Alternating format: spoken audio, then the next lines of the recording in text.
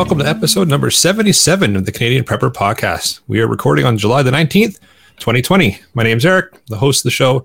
Based in Southern Ontario, I'm a hunter, target shooter, ham radio operator, and computer geek. As a first responder, I witnessed an over-reliance on emergency services during major events, and I started a small preparedness company to help people get better prepared for at least 72 hours, if not longer. My name is Ian, and I live on Vancouver Island. I'm an outdoor enthusiast, reloader, and my farm-designated handyman. And I'm Hughes from Nova Scotia. I'm a Canadian Armed Forces veteran, volunteer firefighter and station chief, and also a volunteer search and rescue technician and a prepper. I've been preaching and living the prepper lifestyle to varying degrees for the last 6 years or so, and this was born out of necessity for the short-term and long-term survival of my young family, which includes 3 children. My name is Tyler. I live in Northwest Wisconsin. Besides prepping, I also enjoy homesteading, metalworking, woodworking, engines, guns, and the great outdoors. And if you want to help support the show and keep the Canadian Prepper Podcast on the air, please buy a Canadian Prepper Podcast t-shirt, at rapidsurvival.com. All proceeds help keep the lights on and the backup generators fueled. And if you're enjoying the show, please take a few minutes, like us on Facebook, and submit a review on iTunes. We want your feedback, good or bad. Or if there's a topic you want us to cover, you can email us at feedback@prepperpodcast.ca. All right, so we've got some infantile content for you in this episode. Yes, the jokes continue into episode 77. We're going to first start off with some preparedness-related news articles. Next, we're going to let you know what we did for our preparedness since the last episode. And then we're going to get into the main topic of adjusting your preps for kids. Let's move into some news. All right, so tonight, as we speak, we have a tornado warning in southwest Ontario. So Alan's not just showing disdain for the fans. He's actually without power tonight. He got pelted by some heavy rain, but also some guys from the other podcast, Patriot Podcast, were telling me that the roof is covered in hail and, some pretty nasty-looking clouds around. So, it's one of those nights to have a good basement set up or a storm shelter. So we'll put the link in there as well. Absolutely. I don't think we covered it yet, but it's I'm not trying to get political or anything, but it was just pretty unprecedented to notice that the government, while not offering a full budget, did mention the fact that they are running a $343 billion deficit right now, which is on line to put our national debt over $1 trillion by the end of the year. So as far as an economic collapse and or economic issues goes, that's just something you maybe should keep on the horizon for now for preparedness. I thought the budget just balances itself, though. Or it grows from the heart outward. One of the two. I don't know. But, maybe a little bit of both. Yeah. Those are literally money compared to the States. Well, yeah. Long ways to go. but one tenth the population. We should only have 1/10 the debt, right? Yeah. Yeah. You're pretty close there, too. Yeah. Crazy. Not if the Liberals had their way, but... I've got a news article here out of Montreal in regards to a man being arrested after refusing to wear a mask at the local Tim Hortons. So I threw this in here just as a reminder to everybody that people are, out and about. Things are starting to loosen up a little bit as far as lockdowns and such go with COVID. But just keep your head on a swivel and keep in mind that people are still reporting on each other and. Not everybody is acting as civil as everybody else. So just keep your eyes open. It feels like things are kind of going back to normal, but not necessarily. So I think when a lot of people are like scared or they don't feel they have control, they tend to act out under duress in strange ways. I think one of them is, like, for example, calling the police because a guy's not wearing a mask, which really, worst case scenario, it's going to affect him more than anybody else. But yeah. That was, watching the video that's in that article, it's a little extreme as to how fast it escalated and how bad it went. Never underestimate the stupidity of a mob. Yeah. You see those videos constantly down here, too. People videotaping, you're not wearing a mask, yelling at some innocent man in the store. It's like, okay, if you're really worried from a safety perspective, you'd be 100 times safer just walking by. As opposed to standing there screaming at this guy face to face for 5 minutes about why he's not wearing a mask. That kind of beats the whole point. Exactly. Yeah. And I find, at least, in where I am here on the East Coast of Canada, it's not a law that you have to wear a mask anywhere. So if a private business is asking you to wear a mask, they're not infringing on your rights. It's a private business. They can deny you service if you're not wearing a mask, and that's it, right? And then, the local government is saying that, for riding on the buses and ferries and all that kind of stuff, you will have to wear a mask, and people are all up in arms about it. And it's like, well, then buy a car, just don't take the bus or something. Anyways, Yeah, it's interesting times, and for my article, so this was from a couple weeks ago, actually, and it was an article in The Guardian, which is, I guess, one of the more reputable news outlets. There's quite a few that aren't, but The Guardian seems to be pretty good. So it's just about how a lot of people, the mainstream media, and just your average Joe were mocking preppers and survivalists until the pandemic happened. And it goes really in depth into the lessons that can be learned from preppers and survivalists and all that kind of stuff. Maybe not digging as deep down the rabbit hole some of us do, but there's some pretty good lessons to be had in there for the average Joe. So just a really good article I found.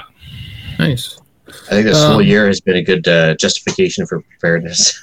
Yeah, absolutely. It's been just a big commercial. Yeah. I've got 3 separate articles, all from the Daily Wire. First one is talking about Portland protesters. Portland protesters led by the anti-fascist group Pacific Northwest Youth Liberation Front threatened police and set a number of fires in the city's downtown Saturday night. The incidents, which were all caught on video, and you can see in the link there, these mark the 52nd night of unrest in Portland. Protesters there have been trying for days or weeks to establish an autonomous zone similar to the one we saw in the Chaz Chop zone we saw in Seattle. So in response to that, the next article talks about this. The Department of Homeland Security recently deployed an elite unit of law enforcement operators known as BORTAC, or the Border Patrol Tactical Unit, to Portland this week.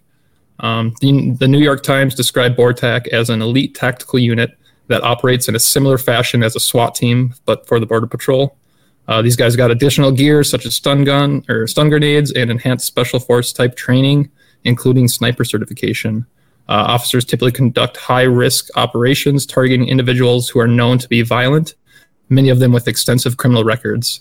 So this is basically federal officers. They're in full camouflage military uniform, and they've got like the police patch on the chest there. You basically see them rolling up in an unmarked minivan. They hop out. They'll approach somebody. Typically, the Antifa guys are all dressed in like all black, and they've got masks. It's pretty easy to pick them out, really. So they roll up to these guys, basically throw them in a minivan, and then drive off. So that's been going on for 3, 4, 5 days now. So they take them away for an attitude adjustment? It's good. Yeah, apparently. Well, it's like, I remember, like, of course, like Portland's only less than a day's drive away from here. And quite often you'll see the bumper sticker on a lot of the Oregon plates. And it says, keep Portland weird. It's like, well, mission accomplished. But no kidding. No kidding. Some of those groups sound a little extreme with their namings. Yeah, and that always seems to be a hot spot for kind of all the civil unrest and protests and whatnot. And then I guess the final article I've got, in response to all the civil unrest that we have been seeing in the States, in June, background checks for firearms were up 136% compared to a year earlier.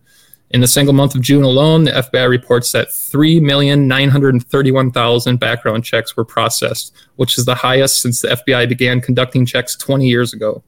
Gun dealers estimate that some 40% of these sales are first-time gun buyers. So people are arming up to protect themselves, rightfully so, in my opinion. And interestingly enough, it sounds like they were actually, like, it's all anecdotal, but it sounds like a lot of them are leaning from the Democratic side of things. Yeah, absolutely. And actually, interestingly enough, because that famous guy that defended his mansion with the AR-15 and his wife with the pistol, they were Democrats, like lifelong Democrats. And like, it's actually kind of funny how I think this has been the best use case scenario for the Second Amendment for the states since January going too, right? So it looks like they're choosing to lawfully possess them too. Yeah, imagine that. Yeah, going through the way all they should be, and things to jump through. And why not? Shall we move into what we've done lately for preps? Yeah. Start with Hughes. I haven't done a lot on the prepping front. There's been lots of work on the property grounds, some maintenance on the home as well. Had some contractors come in for the yearly heat pump and water system treatment and maintenance. I also spent a couple hours on the enclosed trailer. So mine is about 7 or 8 years old now. So I needed a new coat of paint on the tongue and the jack, fresh coat of epoxy on the floor. I scraped the roof of all the sealant and reapplied some self-leveling sealant. So it should be good for another 8 years, hopefully. And that's all I got to in the last week or so. Hey, it's all right. Better than nothing. For myself, so with the backyard getting all filled in and backfilled and all that, the crew let me drive the bulldozer around and gave me a quick lesson on how to operate it. So that was fun. And apparently I'm now a professional. No, far from it. But I could push some dirt, move some piles around, and made it go back and forth, and I can move the blade around. So I got a basic understanding of how to operate it now. So always good to learn a new skill. Always fun operating heavy equipment too. Oh yeah. I was like a kid in a candy store. It was great. If there's one thing the A-team can teach us, that no knowledge is ever wasted. So you can always take that bulldozer and run it through the warehouse side when you're saving the day or whatever. All kinds of stuff I can do now. I asked them to leave the bulldozer as part of the deal. It didn't work out, but got to get better at negotiating. Yeah, I know, but I do. So it's still here for now, anyways. And also started planning out the fence. Now that we've got a whole bunch of property reclaimed, looking at some further security measures, because I have noticed a whole lot of nosy neighbors coming by to have a look at what's going on now that they can actually see our property and see the house, and because it was all just a bunch of bush and stuff back there before. So we're looking at doing the fence now, and certainly heightening some of the security features for out back, because like I said, nosy neighbors. I'm no longer out in the middle of nowhere.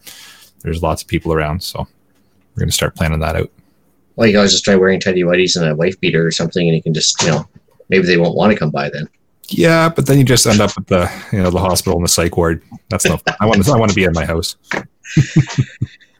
Yeah, for myself, mostly just working.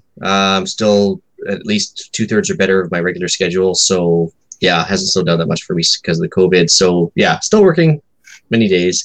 But luckily, work did allow me to have breakfast with Colin in Ottawa. So our regular podcast panelist here, Colin, and I managed to meet up and have a few hours together over some breakfast. Of course, everything was closed in Ottawa, so we had to sit out for McDonald's. But what are you gonna do? So Egg McMuffins are great. Yeah, and takeout only at that. So it was kind of funny, but it's good to finally meet face to face. That was the first time for us. Did a couple CGN deals. See here, in the process of trying to get the house ready for sale. Had appraisals done, fixing some minor things like even sprucing up the barbecue. I just actually added the trailer hitch idea because of what Hughes mentioned. But yeah, I've actually got a trailer hitch in my truck that I needed to take the angle grinder to, take some rust off, repaint it, and get ready in case I have to start hauling stuff with it. See here.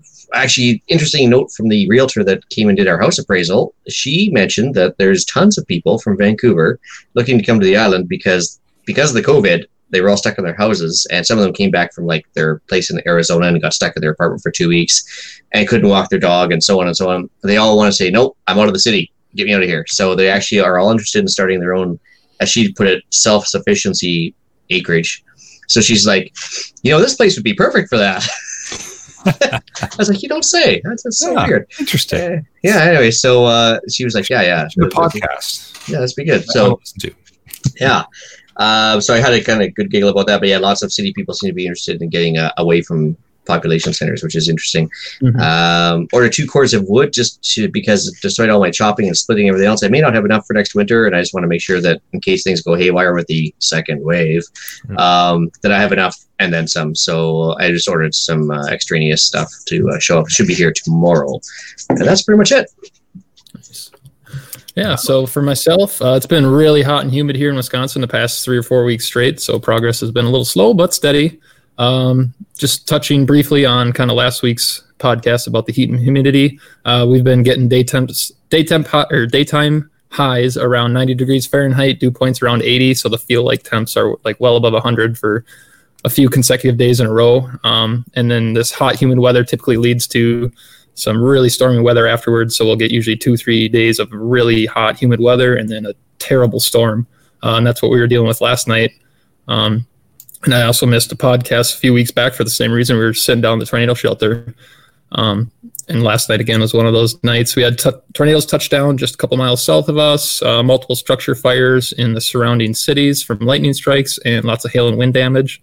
Luckily, our property's been mostly spared, besides quite a bit of standing water, especially in the pig pen. Those guys are up to their ears in mud, and they are having a good time. But I just wanted to remind everyone, take storms seriously. They move in really quick. I came in yesterday afternoon from cutting, splitting wood, kind of knowing that there was supposed to be some rain coming through later on, and it was tornado warning was just 20-30 miles straight west of us and heading directly for us. Luckily, it kind of dissipated, or at least the tornado threat did, by the time it got to us. But we did get 2 inches of rain last night, 1.5 inches the night before, and just been some crappy weather. So make sure you guys take the storm serious. Have a good shelter base, or like a shelter in the basement or a room or something.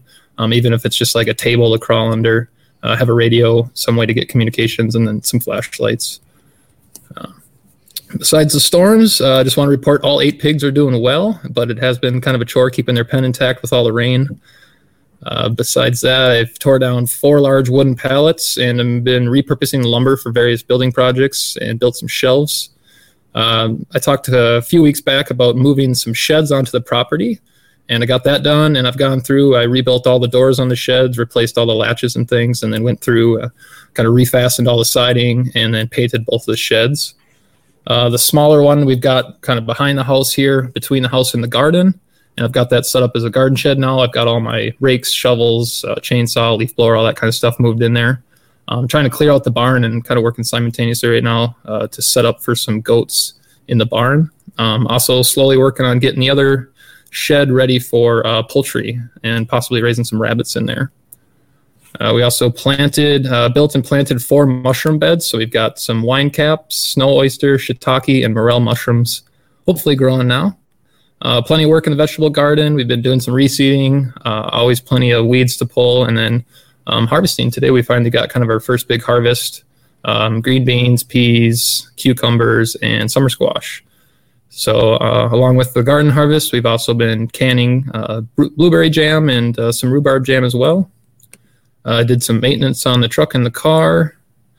Along with Ian, been cutting, splitting, and stacking some firewood. And then for fun stuff, we just got a puppy 2 days ago. So it's a Jack Russell Airedale Terrier. So we're hoping to raise that to kind of be our farm dog and hopefully watch over the property. What did you name it? Bingo. So Bingo is his name. Excellent.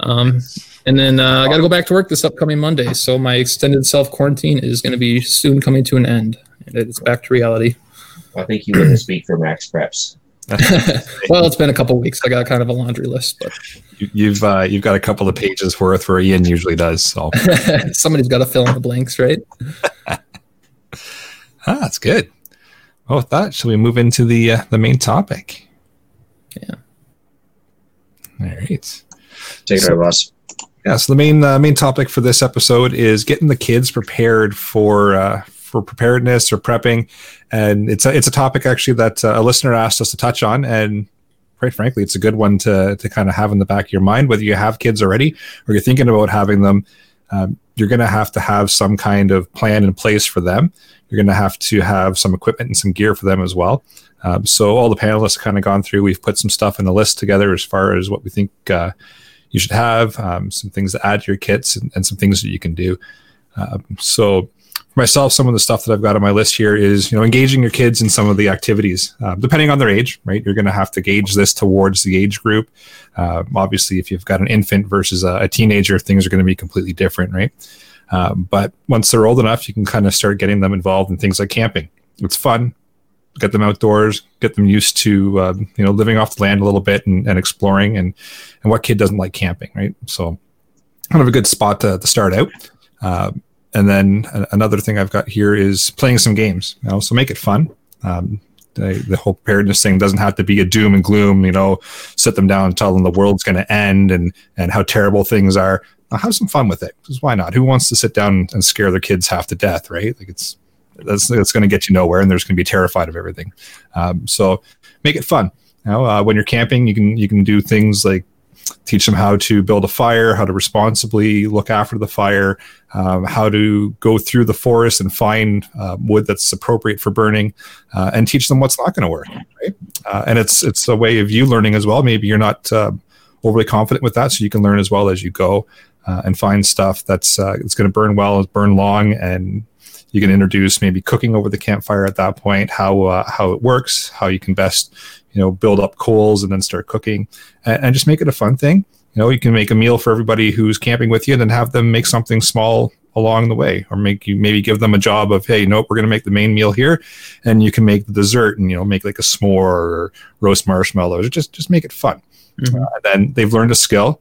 It's been fun and engaging, and it's not the doom and gloom of, oh my God, the world's ending, put your tinfoil hat on. Yeah.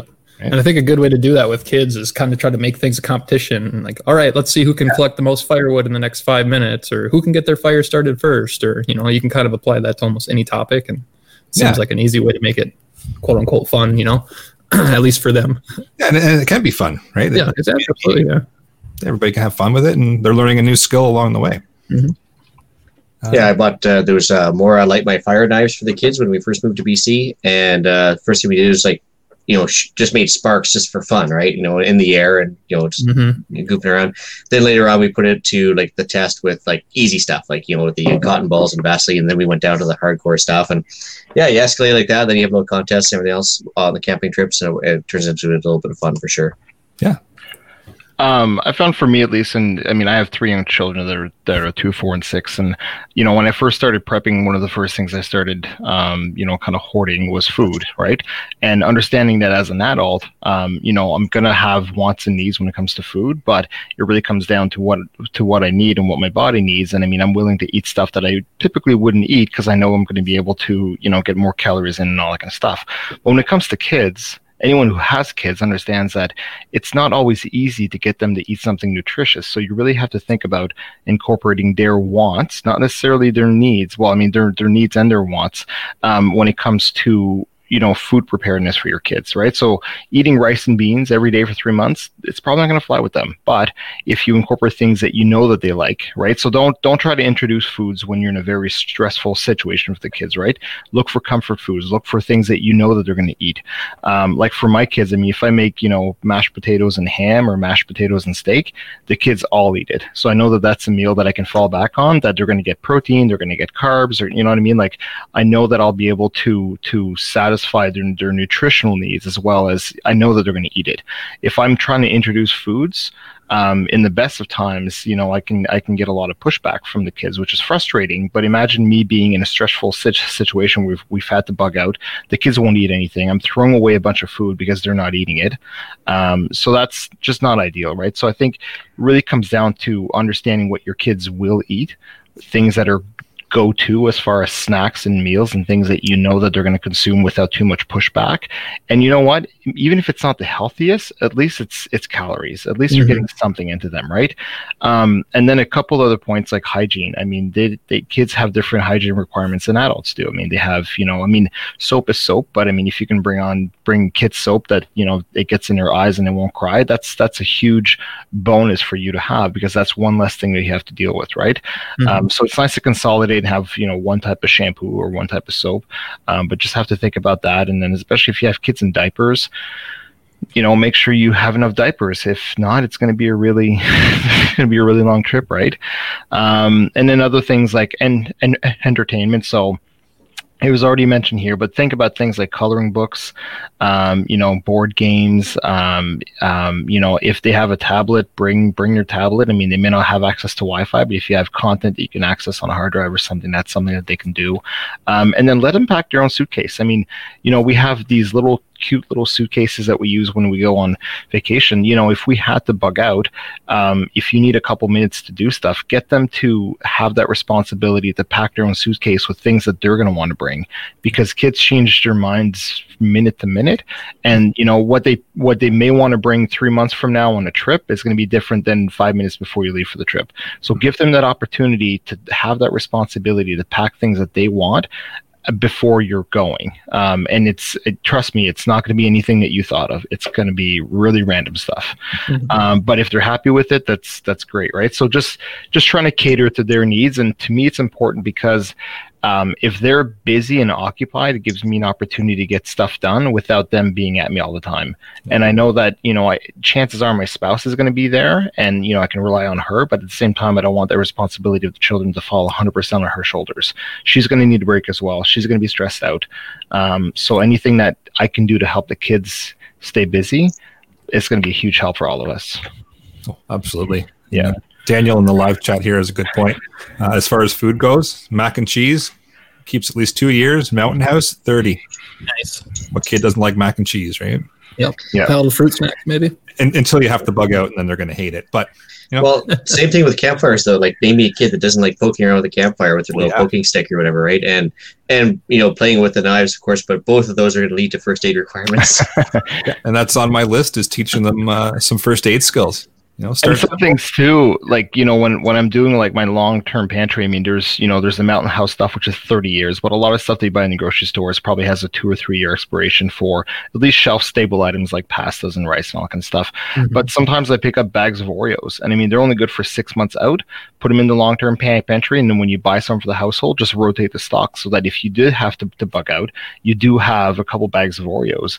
It's not going to sustain you for weeks or months, but you can hold it as like a treat for the kids. I mean, again, this is something that they don't need it, but they're going to want it. And if you can satisfy that requirement, it's at least enough to get you through an emergency situation. Like you said, it's kind of a comfort food, almost like a treat. So right, exactly. And sometimes that's just what they need, right? So I mean, if they're upset, we all know the value of an Oreo or some goldfish, and that's sometimes all. I mean, I'm 26 and I still get that way. So yeah. Yeah, and touching on the first aid again, it's certainly on my list. Is get them introduced to that as soon as you can, and make it something just as basic as, here's how to apply a Band-Aid.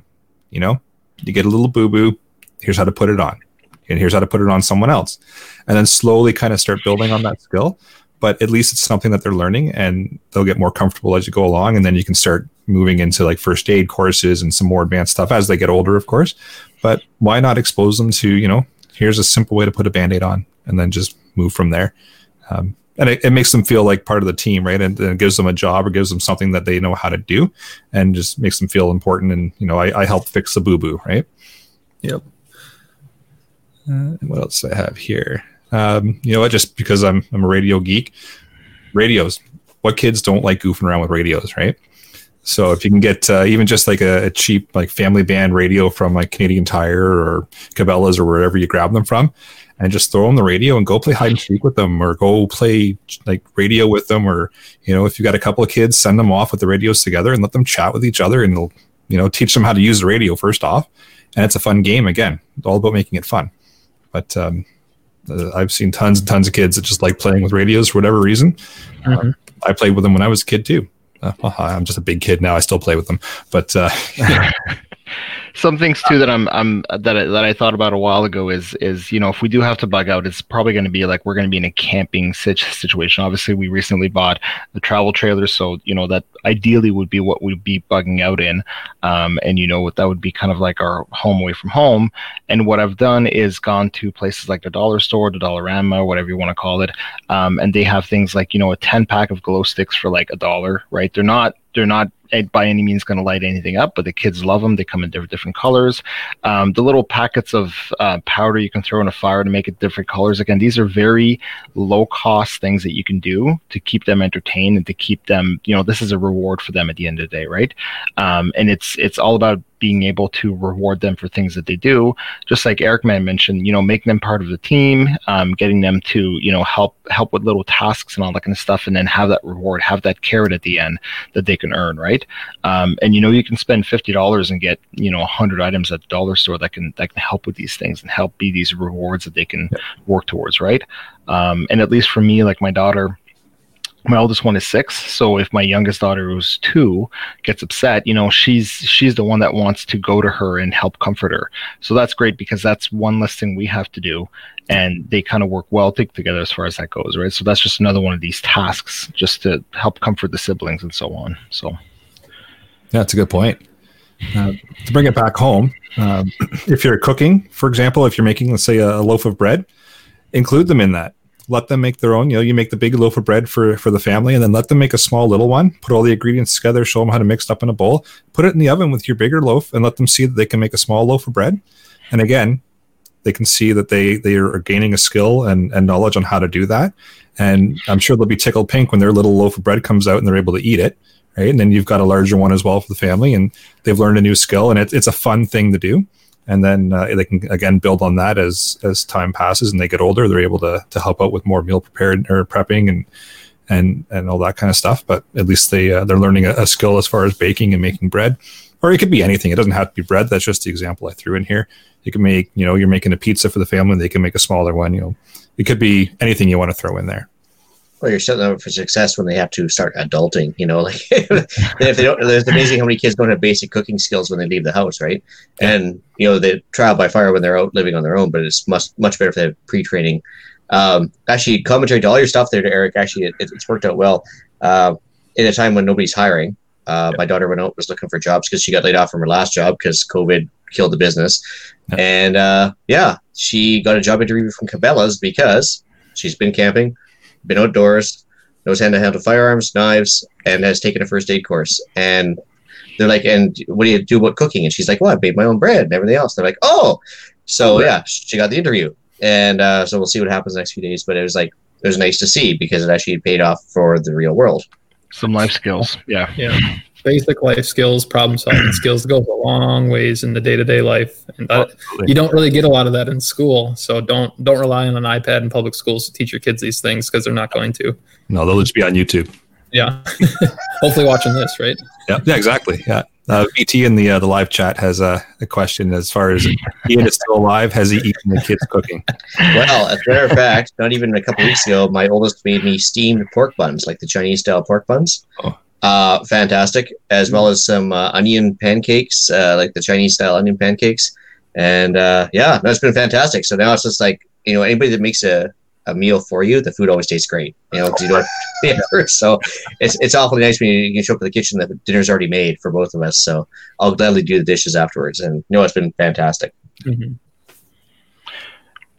One thing too, I was thinking is obviously I mentioned that when you're getting ready to bug out, get the kids to grab their suitcase and their backpack and pack all that kind of stuff, but have something ready to go anyway, because if you have to bug out and you've only got 5 minutes, you're not going to have time. And I say this like it's not going to happen, but it recently happened to us when we had to evacuate for the forest fire. So we only had 5 minutes. So then we don't have an opportunity to give kids that 5 minutes to go get their stuff because it takes them 5 minutes to put their shoes on. So, at that point, you just put them in the vehicle and go. And that's why each one of the kids has like a big Ziploc bag that we've put, some dinky cars for my son, some dolls for my daughter, just something that they can have that they don't use a lot of. So they're not really going to miss it if you take it away and put in like a Ziploc bag and store it away. So just have that, because you may not have an opportunity to get them to pack their own toys. So just have something that they can play with, right? And if you don't, and it's something you have an opportunity to pick up toys on the way, great. I mean, it's just going to be something that they're familiar with that they can help pass the time, right? It's really, I keep falling back on that, but really it's, when you're trying to get stuff done, having kids at you is really not ideal. So being able to occupy their minds is huge. Is one thing that I keep struggling with, is how am I going to keep these kids occupied if I'm away for an extended period of time and they don't have their TV or their tablets and all that kind of stuff. Yep. No, that's a good point. Another thing I came up with on my list here is, one evening, if you want to go through the pantry, pick out a bunch of stuff in the pantry and then try to put a meal together with your kid out of the stuff that's in the pantry. And then, make it a fun game. Grab everything out. Okay, here's what we have. What can we make? And it kind of gets their mind going, right? Maybe have an idea ahead of time, and then you can kind of push them towards what you actually want to make. But again, make a game out of it. And here's everything in the pantry. All right, what are we making tonight? Right. Get some thinking. Get what do we have available to us? What can we use? How can we cook it? And again, all dependent on their age, right? But that was a good idea. Yeah. I guess while we're on the topic of kind of skills and things, I just wanted to say that I think everybody in the house, I guess maybe Hughes or somebody else could speak to at what age they should know this, but everyone should kind of know how to turn off the water main and how to turn off the breaker panel. If you've got sparks flying out of an outlet or there's water pouring out of a sink and you're 45 minutes away at work, you want to make sure that your son or daughter or maybe even wife, whatever it might be, knows how to shut the water off and turn the breaker off, because that's gonna solve a lot of problems and save a lot of headaches down the road. That's a great point. That's actually really good, because I think my wife knows how to do that. So it's not funny, but no, it's funny because like right now we don't have a water main. We just have a pump house on a separate electrical transformer. So yeah, for us it would be you'd actually have to run down to the pump house and shut off the power there. But it is a very, very good point. Like we have no gas here at all either, so it's hard to teach them to shut off something that doesn't exist. But yeah, the last house I probably should have done that, but they were too young. So yep. That's the same for me. I mean, we're not on city water, so once you shut off the main, you're shutting off the well pump. So I think I could talk her through it, but it'd be ideal if she knew how to do it. So yeah, we're kind of in the same setup with the well and everything, but there's the extra step. If you cut the main off here, 10 seconds later the backup generator comes on. Oh, wow, learn how to turn that off too, right? So right, or else you're not alleviating the power issue. You're for 10 seconds. Yeah, and then it comes back. So VT in the show notes had a good comment here. It says also building a bug out bag for your dogs or your cats and dogs.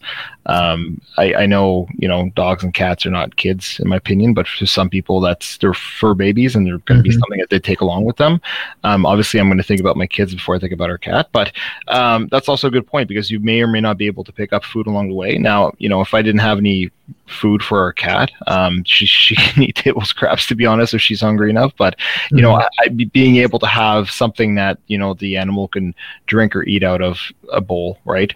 Having food for them, I mean, like obviously even if it's just a bag or two, like something to keep them over for a few days. And then realistically, I mean, you could feed them what you're eating, and if they're not hungry, that's fine, but they're eventually going to be hungry enough that they're going to eat that stuff, right? So oh yeah, that's a good point though. As far as go bags go, maybe we'll talk about some of the things that we would all put in our go bags for the kiddos. And again, it's all dependent on their age. But for myself, I'd figure you're going to want anything that you'd have for an adult, but the child version, right? So if you're going to carry like fever medicine, electrolytes, like Benadryl, all that kind of stuff for you and whoever else you're making a bug out bag for, you're going to want the child version of that for your kiddos, right? EpiPens, same thing. If you need it for an adult, you might need it for a kid. Just make sure you've got extra in the bug out bag. And they are color coded as well for the EpiPens for adult and kid. So just make sure that you've got the appropriate ones for your setup. And we've touched on it already, but like hard candies of some form for a morale booster, or like the Oreo cookies, or something that's gonna help with that reward and with that morale boost if you are actually bugging out. We've touched on games as well, whether they be board games or, write down a list of games you guys can play together. Because in a stressful situation, you might forget about some of this stuff, right? So write down a list now, and then you've got the list already pre-built. So you can go, oh yeah, okay, so they really like playing this game. Let's do this, or let's play that. And a couple of board games, if you can fit them in the bug out bag. Why not? Entertainment for you, the kiddos, and anybody else that's with you. Then we've touched on diapers as well. Depending on your situation, cloth is probably going to be your best way to go because it's reusable. You can wash it. You can use it multiple times. But if all you've got is disposable, well, that's all you've got.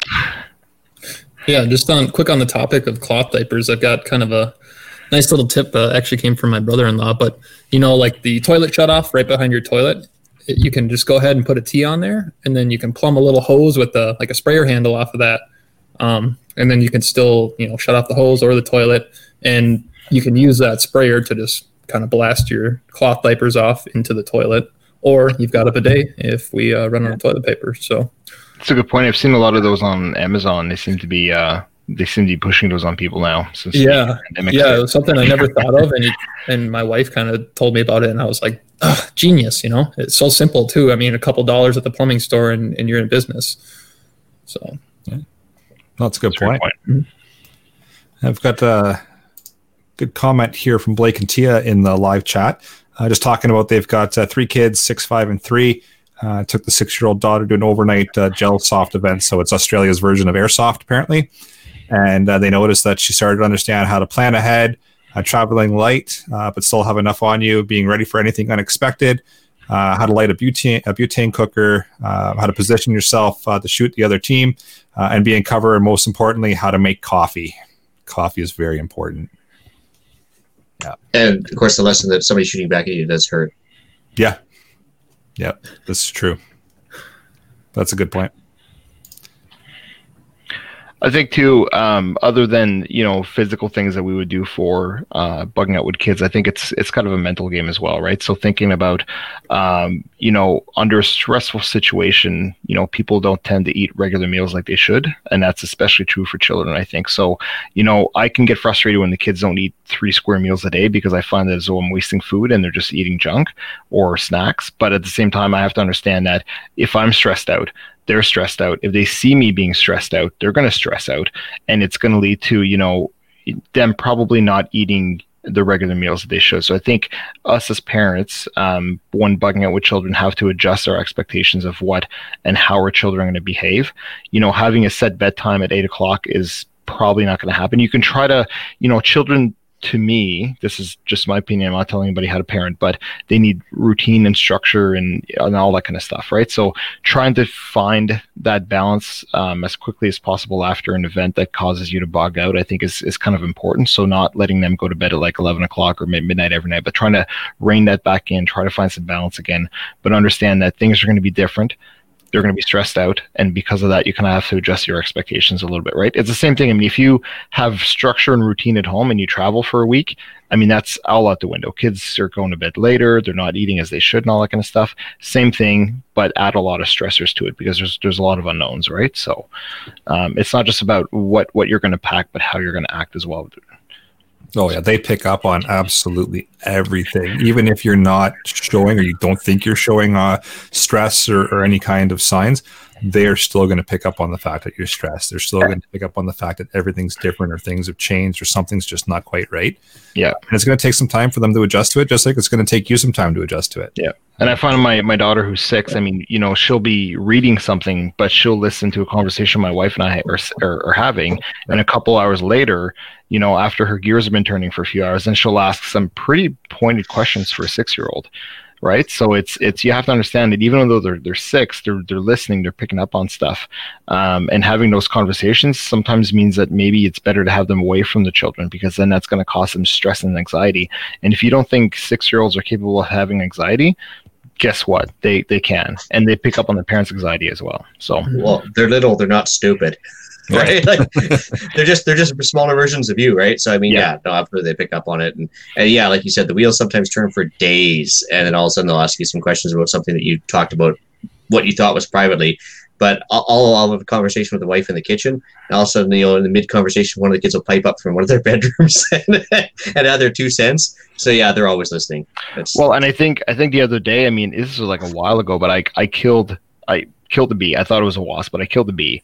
And then I said something about it. And then a couple days later, my daughter, who's 6, says, "Hey, Daddy, if I were a bee, would you kill me?" And I'm like, "What are you talking about?" And she says, "Well, the other day you killed the bee." And I'm like, oh my God, like this, you know what I mean? But it's those types of things that you have to come to expect and think about a stressful situation where things are not the norm, they're out of their routine, and you're showing anxiety and stress, which, as much as I say I wouldn't, I probably would. And I think it was Eric or Ian's point, I may not think I'm showing those stressors, but chances are somebody who knows me is going to be able to pick up on those pretty quickly, right? So. Yeah, everybody's got their tell. Like even if you're just short and snappy with them, they'll pick up on it. They'll assume it's them, and if you don't explain to them that it's not them that's making you snappy, it's a thing too, right? Yep. So this is all the things I have to look forward to when my little guy starts talking. Well, and I mean, don't you get me started on like talking about the what ifs, right? Because like obviously my kids are not oblivious to what I do on the podcast here or anything else, and they'll ask me all sorts of what ifs, like what happens after November 3rd if party X wins or party Z wins. We could talk about what ifs, or we could talk about like the budget. What happens if the budget goes out of hand in Canada, and like what's going to happen to the Canadian dollar, and there's all sorts of things that they want to talk about, but sometimes they're a little afraid to. But sometimes just asking them what's on their mind, it can actually, like you say, stress inoculate, or at least get them thinking about it ahead of time, so that when some does come up, it's not all at once. At least they've had time to chew on it, right? Yep, that's such a good point. VT in the live chat here has a good point. On the electrical panel has a number of breakers to set off and what's on the breakers all typed out. So all you got to do is look at the sheet, and you know what to hit and what to turn on, what to turn off if need be. So great idea. Awesome. Yeah, I actually made a like a list, step-by-step instructions that I went as far as laminating as well in case anything happened to it. But it's not only for my wife, but it's if I have to leave the house and the house is running on generator power, if my neighbor had to come over, Although I think he could probably figure it out, I would rather the steps be followed in that order, so nobody gets electrocuted or nobody, nothing gets fried. But having those things is we typically have it as tribal knowledge within our minds of what has to be done and when.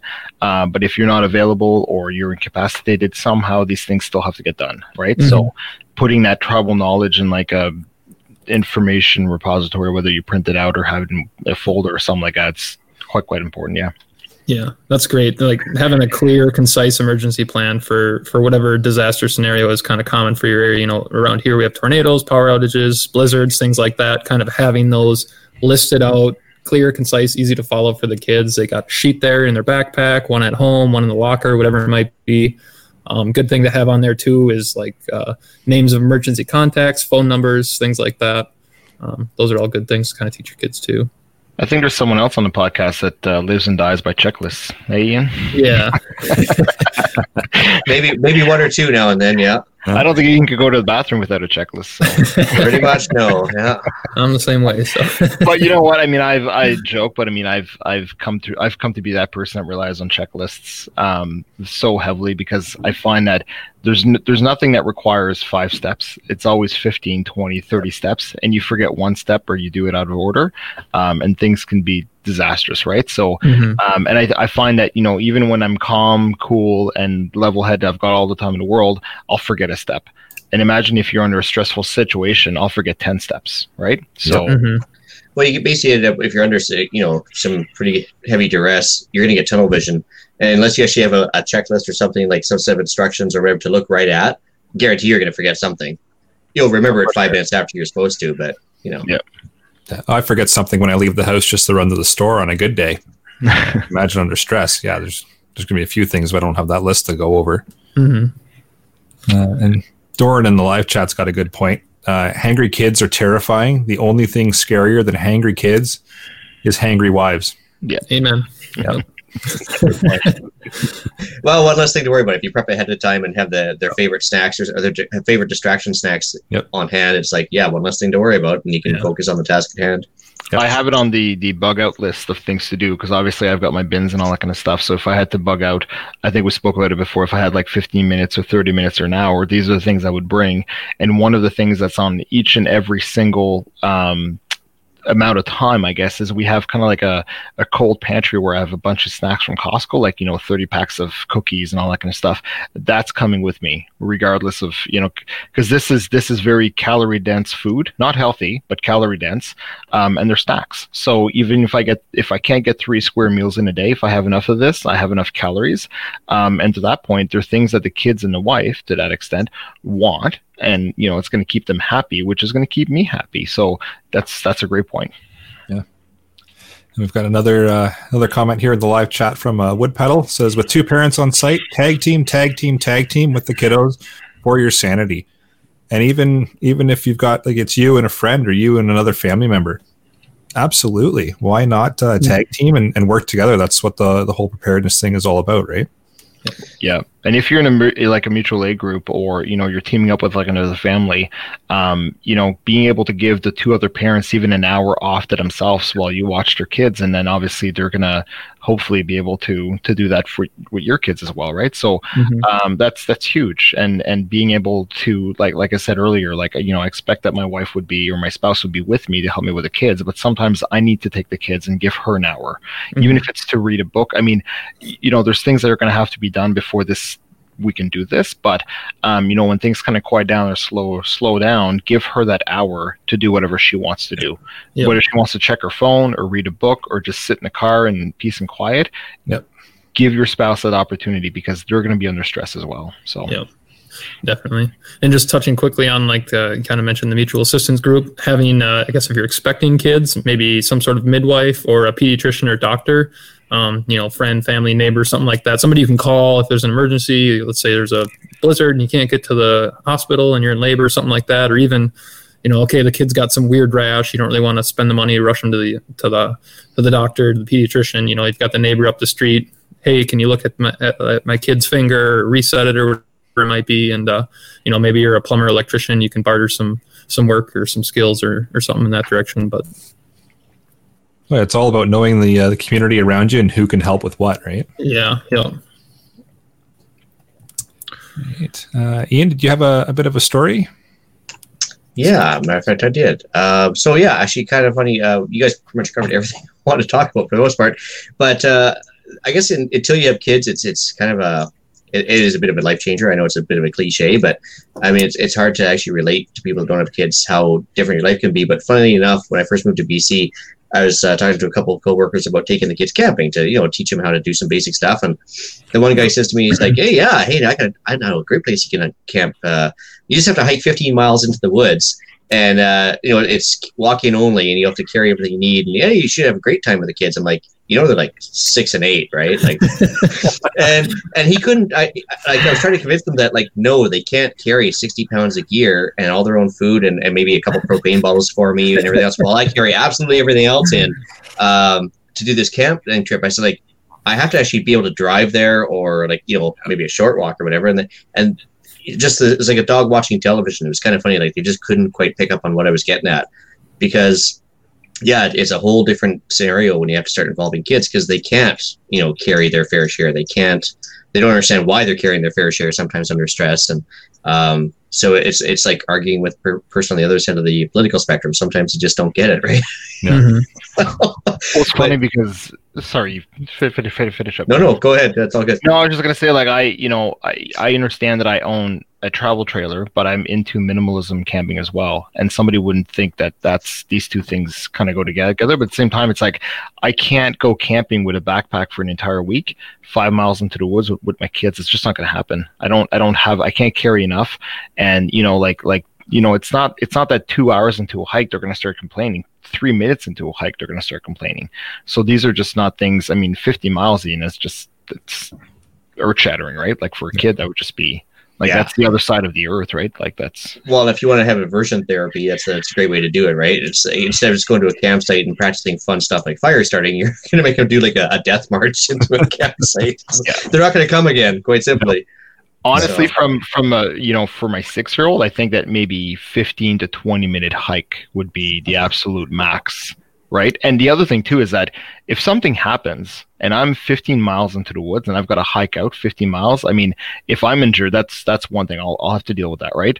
But if my kid's injured, I mean, to carry a kid 15 miles, or if you have 2 kids with you, that becomes a pretty daunting thing. And the thing is, even if you can carry them out, what if they're injured to the point where you need help immediately? 15 miles into the woods, being a first responder, I understand that that's probably a 2 or 3 hour response by the time you get minimum, right? And it doesn't matter if you have a satellite communicator. By the time they get people out to you, you're talking hours. You're not talking minutes, hours. So the further you are away, the further you are from help. And I don't want to be that far with children, right? I mean, with an adult, different story, obviously, but children, no. Yeah, I don't want to be no more than like a 15-minute walk to my truck. So, yeah. And talking camping, I'll just touch on one other thing I had on my list here is, if you are going to start doing that outdoors kind of adventure stuff with them, teach them about, if you're lost, find a tree to hug, find somewhere to stay put that's safe, because that's going to make it easier to be found. So start instilling that in them as well as you're kind of venturing out into the more wilderness type of environments with them, because chances are that they can potentially get lost. And if they do, you want to be able to find them pretty quick, right? That's really good, Eric. And that's under the what ifs, right? Like, I mean, why do we have a whistle? Well, this is why, because if you get separated or whatever, and stay put, don't keep moving around, and like you said, hug a tree. I mean, there's plenty of tree huggers out here, but of a different sort. But I mean, there's a lot of validity to that, right? Because I mean, the more you move around, the more randomness you're throwing into a search pattern, as I'm sure Hughes can attest, right? Mm-hmm. And I mean, I've relayed that to my daughter. I remember we were doing geocaching, which is, I find, a great way to get her, get the kids out, get the kids into the woods and all that kind of stuff. And I said, if you're lost in the woods and you come upon a trail or a road, don't cross that road. Follow it one way or the other. It's either going to be a dead end, or you're going to get to a bigger road and a bigger road. And eventually you're going to get to a highway of some sort, right? Like, you're just follow the road, because if anything, people and searchers are going to be on ATVs and trucks and all that kind of stuff. And I mean, we here with the search and rescue group that we have, we're about 50 people, but about 20 of us are on this mechanized response team, which is basically just ATVs. They only call us out when they need ATV response. And obviously people walking through the woods are doing 1-2 miles an hour when you're trudging through the woods. On ATVs, we're doing 50, 60 miles an hour, right? And we're just going along all the forestry access roads and all that kind of stuff. So, I mean, if you're a hunter or anybody, even a kid, I mean, if you instill that in them, if they find the road, follow it, right? Don't go back into the woods. So, be as visible as you possibly can be. Yep. And I mean, if there's a helicopter overhead, the likelihood of them finding you through dense brush, probably not that great. If you're on a road, that's awesome. You're going to stand out pretty good. You're going to stand out. Yep. Yeah, I think that covers off most of the talking points, unless anyone on the panel has anything else to add. Yeah, I've got a few things just on like maybe things to stock up on or kind of have on the shelf. Sure. Depending on where you're at in I guess in the process of having kids, maybe have some contraceptives, condoms, or pregnancy tests, depending on what your desired outcome is. Those are things that don't really expire, cheap, easy to buy, and just kind of throw them in the closet. Yeah, one means you don't have to listen to this episode. The other one means you do. Exactly. Yep. Pick your poison, I guess, right? Yep. Famous last words. Only sailors use condoms. Oh! Another thing, prenatals or multivitamins. So I guess if you're, developing a child, if you're the wife or whatever, something good to have. Also, maybe some dried milk replacer, formula, or freeze-dried foods to supplement. Not everybody is able to breastfeed their child, and God forbid you can't get food or something like that from the store. At least you've got, a bag of milk replacer on the shelf, or maybe you yourself, you have to go on antibiotics or some sort of medicine that you're not able to, to feed your own child for a while. Good point. At least you've got something to kind of fall back on. In terms of food, your wife even, right? Yeah. Homemade baby food. I mean, applesauce. If you've got like canned peas and carrots, it's basically just blended up stuff. So pretty easy to make your own baby food. Yep. Have plenty of books, learning materials at home, as well as clothes. Lots of clothes. Both, have clothes, like change of clothes packed for trips, and also have lots of clothes and shoes for the kids to grow into. That's why hand-me-downs are so important, so popular, especially back in the olden days. Kids are going to grow out of their clothes like constantly, like every 6 months, shoes, everything like that. They're going to grow out of them. So having things for your kids to grow into, you might have a closet stock for your kid right now, but SHTF and you're a year down the road and your kid's grown out of the shoes, out of all of his jackets, snow pants, all that stuff. What do you do? Speaking of hand-me-downs, we found a really good resource for that has been Facebook Marketplace and Kijiji.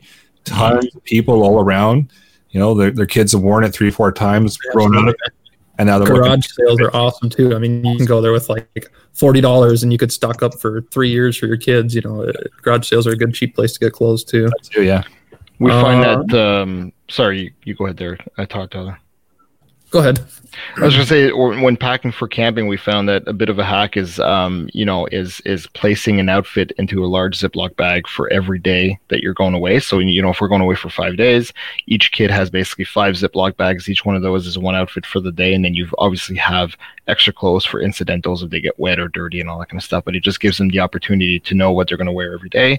Mm-hmm. May not have an opportunity to do this in a bug out situation. I mean, you just grab all the clothes you can, but maybe once you get kind of settled in, it's part of their routine. You kind of fall back into that, right? So that they're not wearing 3 outfits a day. You're saying this is Monday's outfit and that's it. Because give my daughter the opportunity, she'll change into 6 outfits in one day. So it's not funny.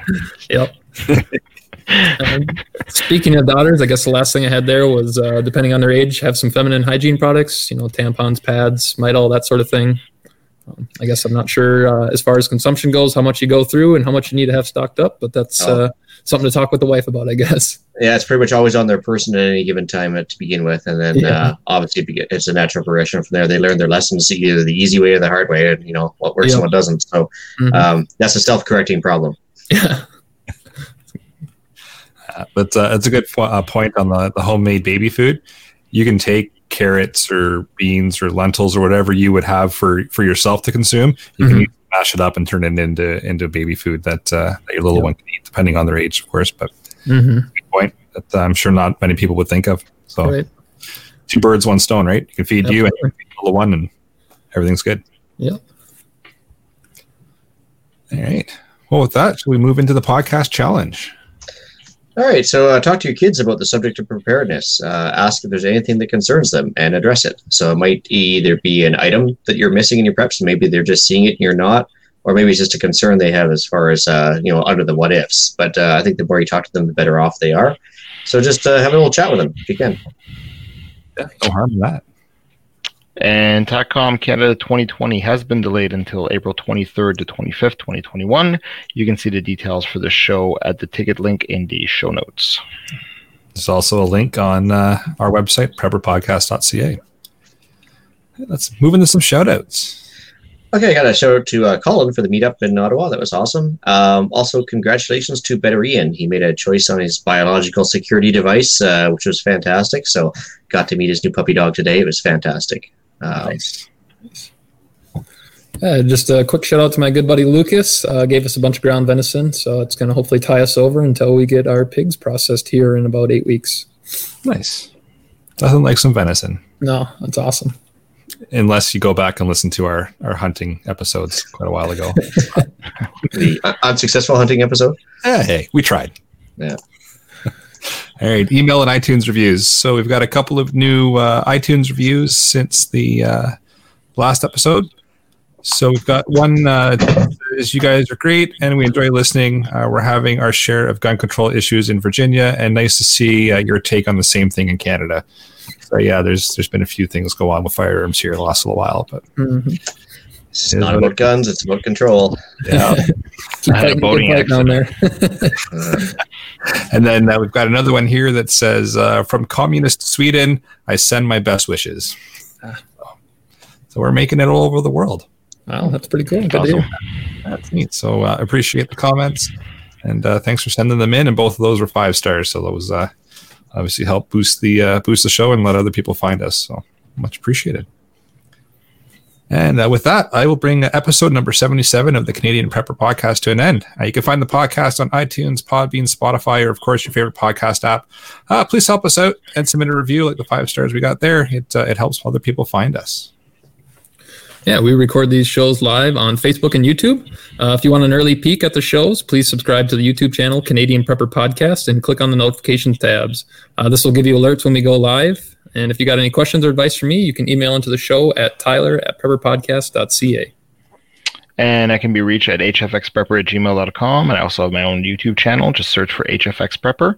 You can also reach me at hughes@prepperpodcast.ca. HUGUES. Sorry. I'm looking forward to the latest video on your trailer upgrades. I know. That was a hint. Anyways, you can reach Ian directly by emailing me at theislandretreat@gmail.com. You can also find me on Canadian Patriot Podcast, which is on iTunes and YouTube. We record on Monday evenings at 9 p.m. Eastern. There you can find us discussing why government, waste, and society makes me worry about my kids' future. And my dog's anger. Please check me out at rapidsurvival.com. You can get me there on the live chat while you're buying some prepper gear. You can also email me at feedback@prepperpodcast.ca. Well, thanks for joining us this evening. And until next time, be prepared, stay safe, and keep learning.